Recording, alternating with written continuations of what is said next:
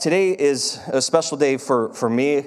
About, I don't know, probably a couple years ago now, or a year and a half maybe, we were kind of newer to the area, and I happened to come across a gentleman here while we had our homeschool group was meeting here at the church, and him and I were able to sit down for a meeting, and from that moment, I think we both sensed that, God had brought us together. And, they say, actually, he mentioned it to me. He's the one who said it to me, I think, first. I'm sure he didn't coin the phrase, but, maybe you've heard where, you're supposed to have 3 people in your life.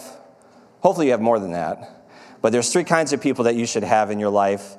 One is somebody that, again, maybe is older than you, that's kind of pouring into you. You should have somebody that's sort of a peer, that's kind of keeping, challenging you, and you guys are growing together. And then you should have somebody that you're pouring into, right? All of you do that, right? All right, that's why you're looking at me crazy. No, that's how we should be looking for those places, because we need, again, there's just so many, we're supposed to be giving, but we're also supposed to be receiving, and it's just this beautiful balance.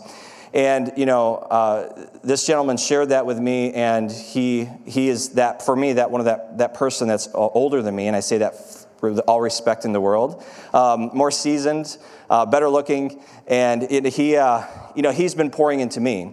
We get to meet a few times a month, and it's just a time for me to kind of, and also he's been a pastor in the past, and so he understands it, and he's able to speak into my life. And so he approached me a while back and said, he felt that he had a message on his heart to share with the congregation. And so today I've invited Daryl Farney you can kind of come up, Daryl, and we can give him a round of applause too, please, just to welcome him. A lot of you probably have seen him. Him and his wife, Maureen, became members recently of the church. And, I really enjoy getting some different faces into the pulpit just because they give different perspective and a different approach. But the same scripture and the same message at the core of it. So Daryl's going to just bring a word to us this morning, and I'd just like to pray for him and for us as we start our time here.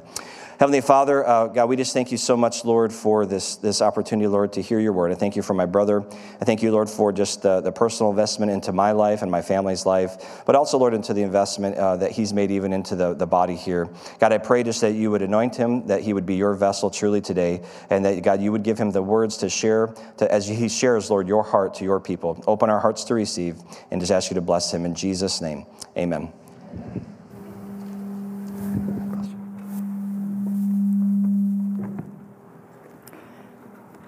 Well, in my homiletics class, my teacher said, if there's a mist in the pulpit, there'll be a fog in the pew. So I prepared a little sheet for you to fill out, and for you that are type A people, don't worry about missing a blank or two. I put some fill in the blanks over there. So after the service, you can go there. How many of you have your Bibles? Would you hold them up today? Oh, great. It's wonderful to see. This is our roadmap. This is the only truth that we can get in a culture like ours. And the Lord laid on my heart a message in December, and I was laid up with right shoulder surgery. So I had time to actually get into the study and really study. So this morning, I want to talk to you about something that really is heavy on my heart. Having been a pastor for 35 years, which included serving as a senior pastor, having a church of my own in the St. Louis, Missouri region, and having been a missionary now for the last 22 years, working with pastors. I moved from working with people and pastoring pastors. You know what that's like? It's like herding cats. Because every pastor has his idea of what needs to be done. And that's good, because God's called him there. I realize what an honor and a privilege it is to be standing in this pulpit today. Handling the Word of God is both a challenging task, and it's also a huge responsibility to carefully handle the Word of God and then teach it accurately. The Apostle Paul said this to his young Timothy: study to show yourself an approved workman, one that needs not be ashamed, rightly dividing the word of truth. Over the past 2 years, I've come to know and love Pastor Dell, his wife Leanna, their boys, Isaac. He helped me so much yesterday. We had a men's breakfast, and I corralled him to help me wash dishes yesterday, and he was great. Wasn't he, Dan? Oh, you weren't there. In the kitchen, I mean. And Noah, Josh, and little Levi, he doesn't want much to do with me for some reason. It's just because we haven't played together. But we have a wonderful man and family to lead us during this next season of our church's history. And this is going to be a very exciting ride. Now, as we interact with a very hostile and ungodly culture, we must make certain that we're doing everything in our power to walk circumspectly. Do you know what that means? It means what I used to do as a boy growing up in Kansas.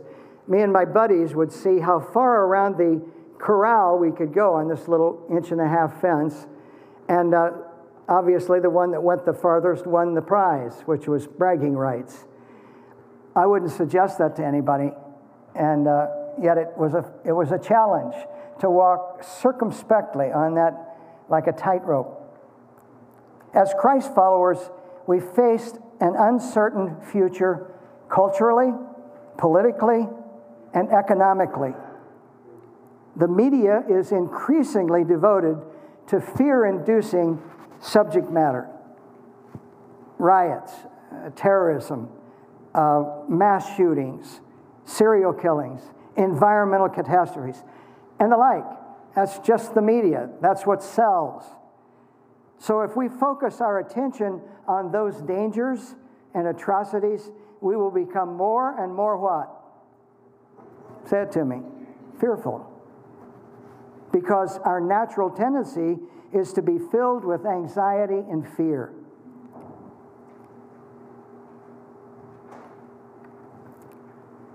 However, the Bible tells us that God has not given us the spirit of fear, but of love, of power, and of a sound mind. We're barely into the new year, and I find myself already walking the tightrope between being busy and instead coming before the Lord in quietness, seeking to slow down in His presence. So if you have your Bibles this morning, I want us to go to Romans 8, verses 24 and 25. And I want us to look at the living hope that you and I have as believers. Unfortunately, many people, when they hear the word hope, they think, well, I hope this happens, or I hope this could occur. That's not what the Bible means with the term hope. What the Bible means with the term hope actually is confident expectation. A confident expectation. Unfortunately, most people don't see it that way. Our hope is not sure. Hope for the believer is a firm assurance regarding things that are unclear and unknown. Paul says in Romans 8, 24 and 25, "For in this hope we were saved. Now hope that is seen is not hope. For who hopes for what he sees?" I don't hope for a wife anymore. I've got one. I've had her for 56 years. I don't need another one. I would hate to try to find direction with a new woman. She knows me. She understands me. She's watching me right now at home. And so she's been struggling with some health issues. And so continue to pray for her. We love her. And we want her. I've never known her other than being beside me. She's always been there as a wonderful help. So Paul says, "For in this hope we were saved." So when a person places his heart and faith and trust in the Lord, he or she becomes a Christ follower. The principles of Christ's kingdom become apparent in the beliefs and actions of this new believer. In Hebrews chapter 11, verse 1, it says, "Now faith is what? the evidence, the assurance of things hoped for, the conviction of things not seen. So the words that are there are assurance, hypostasis is a word, and conviction, elenkos. Faith involves not just a sense of assurance, but it also involves the idea of the proof of the reality of things not seen. The Bible says in 2 Corinthians 5:17, therefore, if any person be in Christ, he is a new creation. Old things have passed away. All things are new.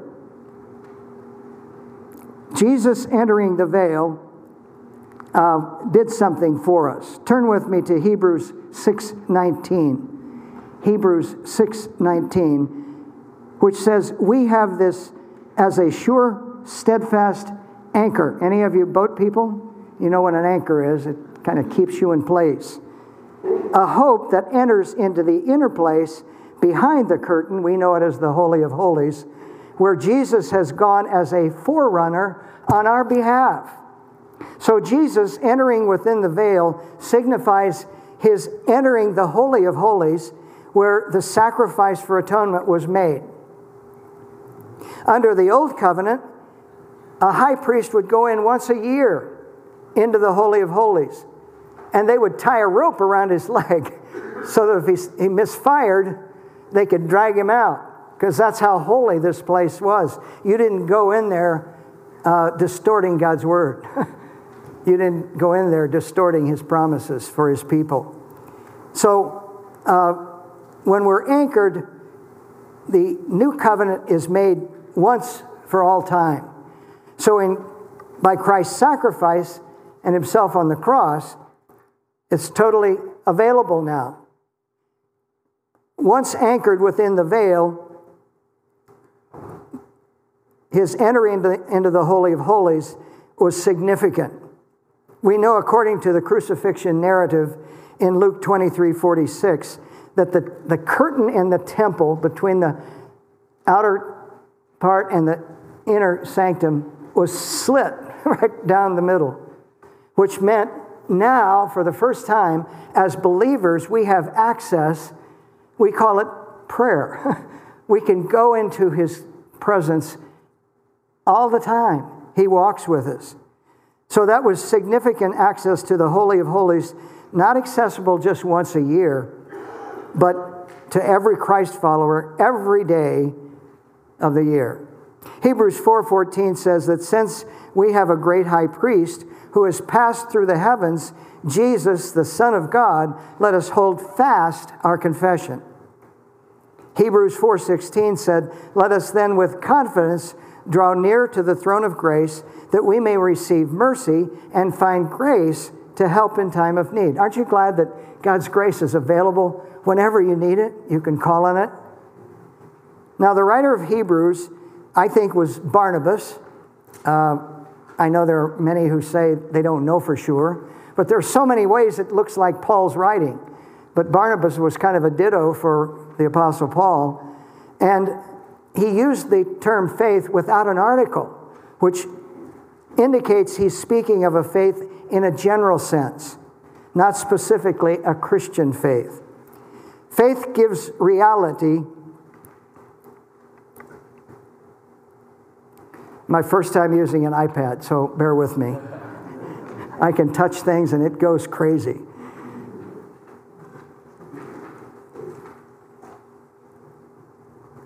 He was speaking of a faith in a general sense and not specifically a Christian faith like you and I have. Faith gives reality to the things hoped for. Just like a young woman who's dated a young man for a reasonable amount of time, she waits expectantly for what? A diamond ring. and she waits patiently for her suitor. That's what they were called in the old days, kids. To produce an actual engagement ring when he asks for her hand in marriage. And I had 2 daughters. So the guys always had to talk to me if they wanted to date my daughter. And I didn't have a real big dog, but he sounded big. And so I knew all these guys that were interested in my daughters because they were beautiful. Just like, they got their beauty from me because my wife still has hers. You know what I mean? Even Dave got that one. I believe that engagement ring gave evidence that the young man placed a lot of thought and ideas about this relationship because that ring cost him a chunk of change. I believe a genuine Christ follower will give evidence of his life changed by having a new hunger for the Word of God. When someone comes to Christ and they're not interested in reading the Bible, I say, well, that guy probably isn't a Christian. Because anyone I know comes to a hunger for the Word of God. Also, he or she desires to be a part of God's visible church. I've always been a part of a church wherever I've gone. Now, I'm just recently here. We were at Willow Creek. It was a wonderful place for us for 20 years. Any of you gone to Willow Creek? It's a wonderful church. I still go there and serve at the care center because it's a wonderful place. Many of you have been touched. I've already talked to several of you that were touched at Willow Creek.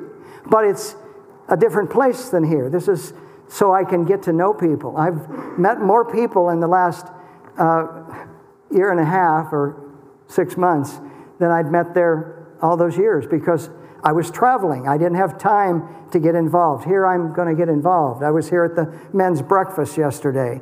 And Adam, are you here this morning? I don't think he is because he had a sick child. But he did a great job of leading our men. Now we had 20, but next time we'd like to have 40. We'd like to have more of you men come together. We want to build into you. We want to pour our lives into you, just like I'm pouring my life into this young man over here. And everybody's younger these days. I go into a doctor's office, holy cow, I think they're teenagers. They're all younger than me, but that goes with being 76. And it's just part of the life. Now the Apostle John says it this way in 1 John 5:11 and 12, and this is the testimony that God gives us eternal life, and this life is in his Son. Whoever has the Son has life, that eternal quality of life. Whoever does not have the Son of God does not have life. And like the Apostle Paul says, become imitators of me, he said to his followers, as I am also imitators of Christ. We're to be imitators of Christ. Now, you haven't had any blanks to fill in, so you're not behind. I want to talk about 3 benefits of a true believer's hope. The first is a forgiveness of our past. That's a wonderful thing.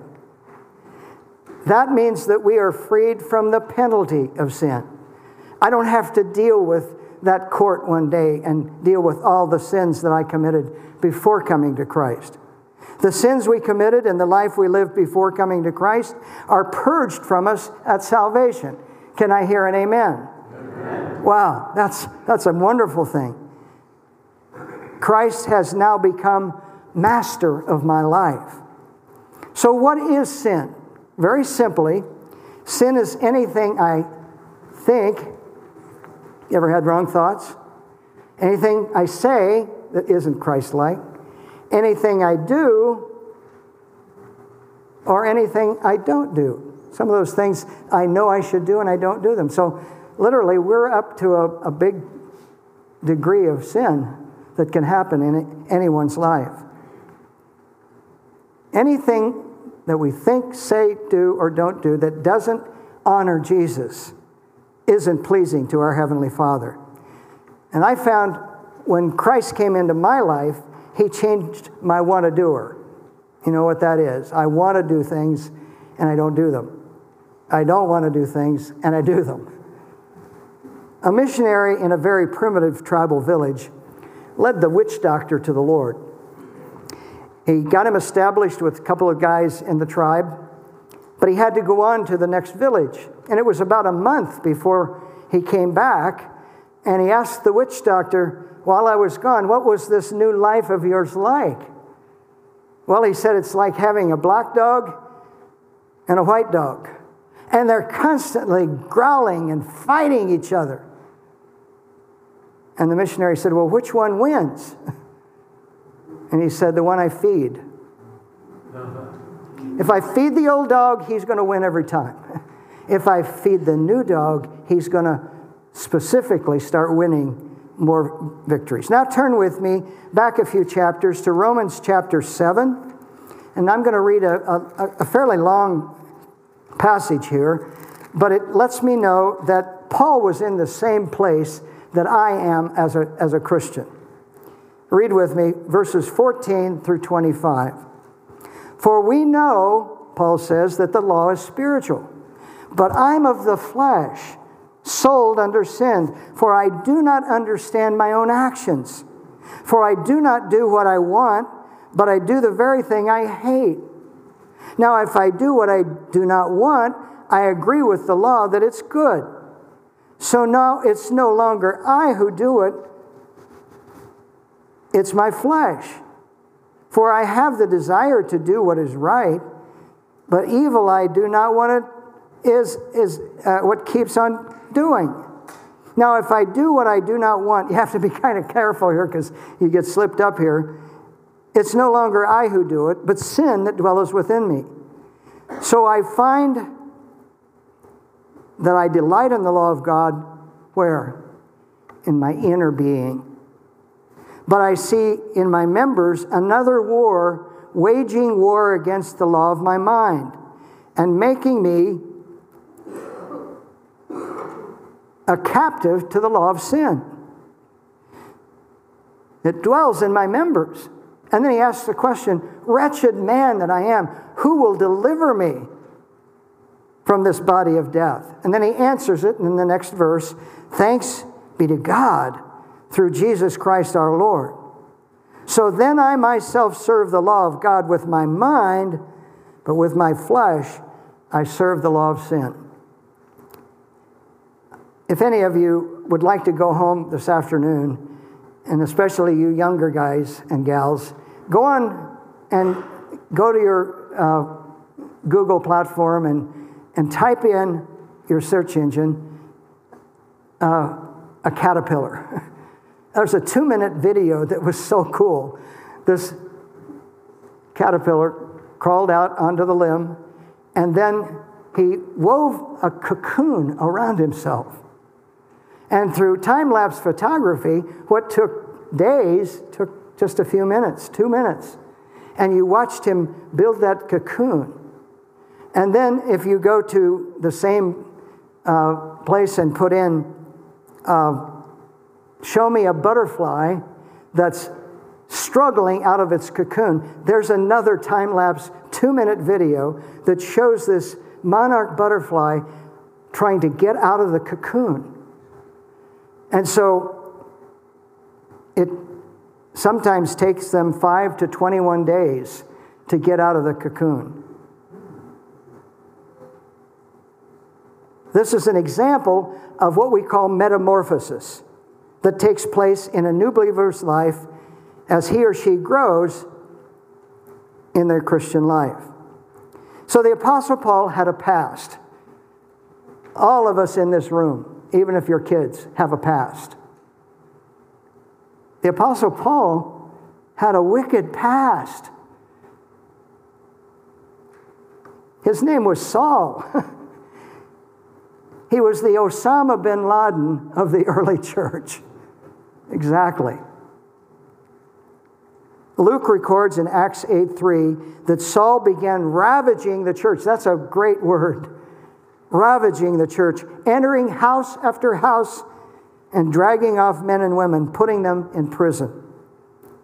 However, we read in Acts 9:1, now Saul, still breathing threats and murder against the disciples of the Lord, went to the high priest and asked for letters from him, so that if he found any belonging to the way, that was the followers of Christ, both men and women, he would bring them bound to Jerusalem.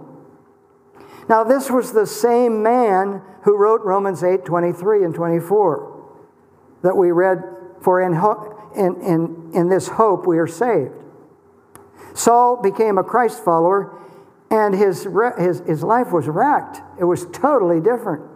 I suppose if we got knocked off our horse and was blind for a while, that would shake our tree a little bit. But that's what we find in Acts chapter 9. So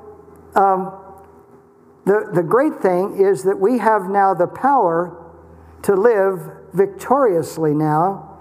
So we've moved into a new stage now with the Spirit coming in, who frees us from not the penalty of sin, but the power of sin. The Holy Spirit now lives within us. The Holy Spirit is the third person of the Trinity. And Jesus, explaining the Holy Spirit to his disciples, said in John 14:17, "And I will ask the Father, and he will give you another helper to be with you forever, even the Spirit of truth, whom the world cannot receive, because it neither sees him or knows him. You know him." Why? Because he dwells with you and will be in you, he said to his disciples. That's coming, but you have him inside you if you've invited Christ into your life. When a person becomes a believer, the Holy Spirit moves in and takes up residence. Turn with me to Romans 8, 9, and 10. Here Paul declares something amazing happened.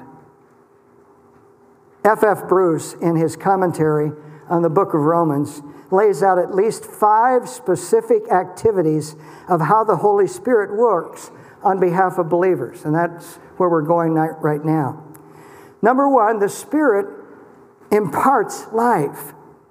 Romans 8, 9, and 10 says, "You, however," he's talking to you, the believers, "however, are not in the flesh, but in the Spirit, if in fact the Spirit of God dwells in you. But if Christ is in you, although the body is dead because of sin, the Spirit is life because of righteousness." To be in the Spirit, in pneumatai, that's the concept, is the opposite of being in the flesh, in sarke. To be in the Spirit is to be in Christ. And in another New Testament letter, Paul says that we are all baptized into one body, Jews, Greeks, slaves, free, all were made to drink into one Spirit.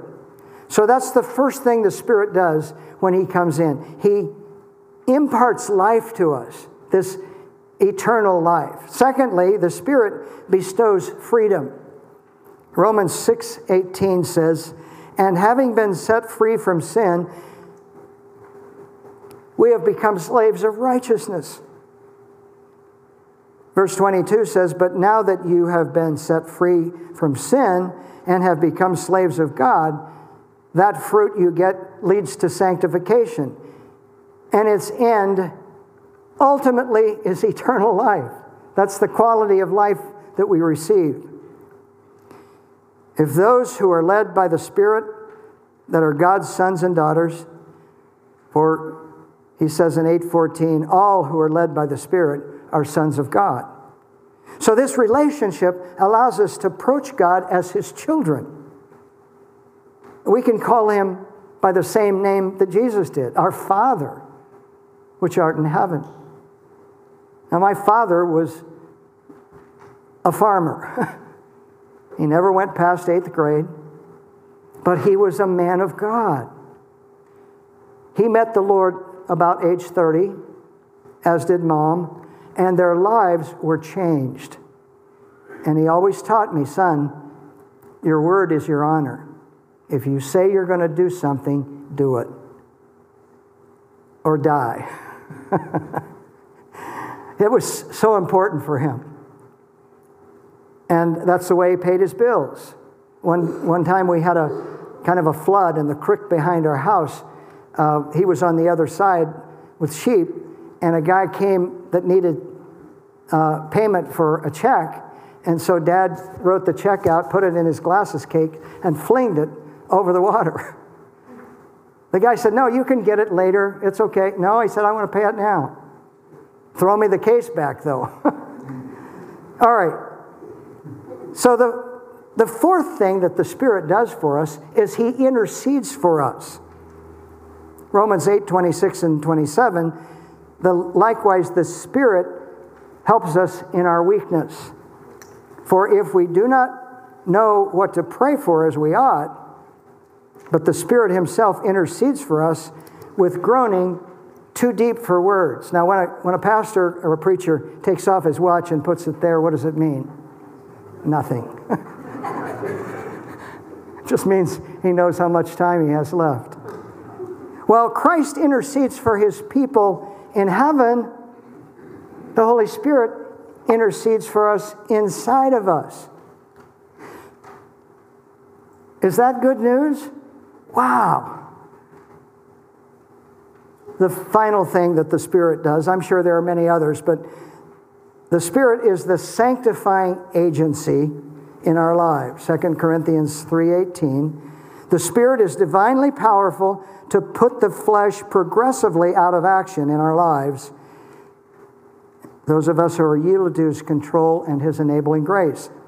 And we, Paul says, with unveiled face, beholding the glory of the Lord, are being transformed into the same image from one degree of glory to another. For this comes from the Lord, who is what? Spirit. So we can be assured that the Holy Spirit is in work in each of our lives in the present to reproduce in increasing measure. When someone comes to me and talks about sin, I know it's in three categories. It's the world, the flesh, and the devil. And we see it in another three. The lust of the eyes, the pride of life, the lust of the flesh. So addictive behaviors no longer have to be given into. You don't have to give in to pornography. You don't have to give in.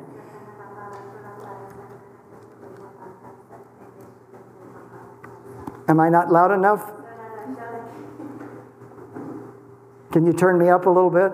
I'm talking as loud as I can. All right? Does that help? Is it up a little bit? Felix? All right. We'll put it up a little bit. So the believer's hope is securely tied to the salvation of our soul, as well as sanctifying work of the Holy Spirit, which assures our ultimate entrance into heaven. That's how we know we're going to get there. So in summary, our hope at salvation freed us from the penalty of sin. You got that one? That's good. As well as his sanctifying work assures us that we are freed from the power of sin in the present. I don't have to give in to my flesh. I don't have to give in to the stresses of my life. That's the beautiful part. And I work out at the club every day. I walk, I swim, and I've got a lot of guys around me that don't know the Lord. And I hear them talking in a different way because they don't have the Spirit inside saying, don't say that. You've got more words, use them. So in summary, our hope of salvation freed us from the penalty of sin in the past. Our sins have been wiped away, and according to Psalms 103, verse 12, they're removed as far as the east is from the west. Now, if he'd have said the north to the south, there would be a limit on it, because you got the North Pole and the South Pole. When you go east to west, there's no limits. The sanctifying work of the Holy Spirit has freed us from the power of sin in the present. Do I hear an amen? Amen. We can live victoriously now. So the final bent of the believer's hope is that our hope for eternal life means that he will one day free us from the presence of sin. There's sin all around us, things that we are tempted by. And back in the beginning passage we started with in Romans 8:25, but if we hope for what we do not see, we wait for it with patience. The final work of the Spirit is the pledge of coming glory. Not only does the Spirit provide the power for living in the here and now, but His abiding presence guarantees entry into the next life. When you buy a house, we've done this several times and moved various places. When you say, I will buy this house, they actually look for a down payment. So you have to put a fairly significant amount of money down, which promises that you're going to come back and buy the house. And if you don't, what happens? You lose the down payment. In Ephesians 1:13, Paul writes to his beloved congregation in Ephesus, he says, in Him, in Christ, you also, when you heard the word of truth, the gospel of your salvation, and believed in Him, were sealed with the promised Holy Spirit, who is the guarantee of our inheritance. Other translations say it's the down payment, until we acquire possession of it to the praise of His glory. The truth allowed Paul to speak with such certainty in Romans 8:38 that he said this, I am persuaded, I know for sure that neither death, nor life, nor angels, nor rulers, nor things present, nor things to come, nor powers, nor height, nor depth, nor anything else in all creation will be able to separate us from the love of God in Christ Jesus our Lord. Amen. Wow. Is that fabulous stuff or what? When I was 17, a junior in high school, my mother came down with colon cancer. And I watched her fight for 2 years, but she lost the fight, and she went home to be with the Lord when I was 19. And Satan, listen to this, Satan tried to come in and convince me that to allow my mother to die at 57 was proof positive that God no longer loved me. And I found myself getting angry at God. Any of you that have lost loved ones, don't get angry at God. The author of death is Satan. Get angry at him. And it took me a little while to figure that out as a 19-year-old, that I didn't need to be angry at God. My mom had done her job.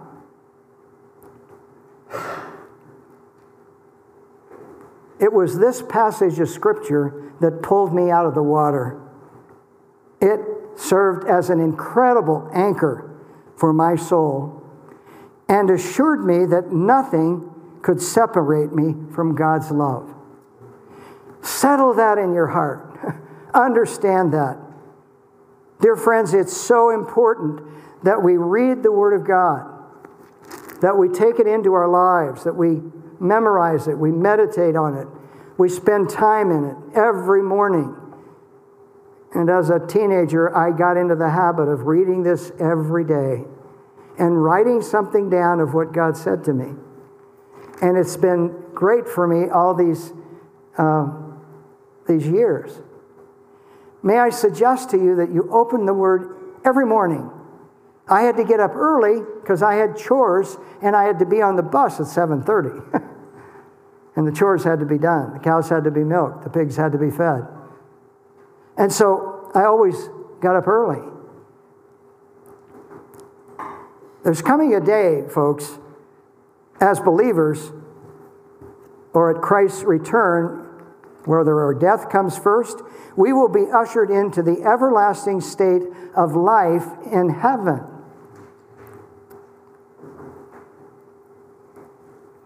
There will be a transformation that takes place, and our earthly body will be changed into a spiritual body, and we will be at home with the Lord forever. Anybody heard of Max Lucado? Max Lucado said it this way: God never said that the journey would be easy, but He did say that the arrival would be worthwhile. In July of 2008, Don Wurtson put music to a song that had been written years before called Finally Home. And numerous times in the past 25 years, I've found myself singing the words, just think of stepping on shore and finding it heaven, of touching a hand and finding it God's, of breathing new air and finding it celestial, of waking up in glory and finding it home. Wow. As I bring this message to a close, I would like everyone here in our community center and those of you watching online to examine your hearts with the truths of this message. Do you know without a doubt that Christ lives in your heart today? Answer that in your mind. Do I know that for certain? Am I dead sure of that? Can you point to a time, maybe not a day, but a day and time when Christ came into your life? I know where I was sitting. It happened in my life. If so, you can claim, like the Apostle Paul, with certainty that your sins have been forgiven. Then you can know with certainty that God's Holy Spirit lives within your heart right now and forever in heaven. So if you say, I just don't know that for certain, I'd like to have that settled right now. You can do that right now before God and all these witnesses. I'd like all of us online and here to bow our heads, and I'm going to pray a prayer of decision. No heads, all heads bowed, nobody looking around. If you're here today and you'd like to settle this today, you can do it before you leave the service. Here's the little prayer that I'm going to pray. Lord Jesus, I realize that I'm a sinner and that I can't save myself. I'm asking you to forgive me. And I realize I can't do it myself. I want you to come into my life as my Savior, as my Lord. Thank you for forgiving me of all my sin and make me the kind of man, woman, boy, girl, teenager, young adult that you want me to be. And while heads are bowed and eyes are closed and no one's looking around, if you prayed that prayer with me for the very first time and you say, I'd like to settle this, would you just stand to your feet wherever you are?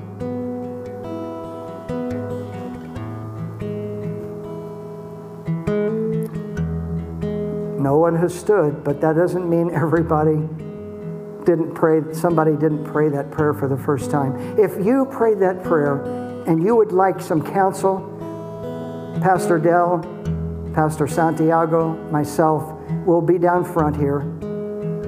If you'd like to settle that this morning, you can do that. Father, thank you for the hope that is built on nothing less than Jesus' blood and righteousness. Amen.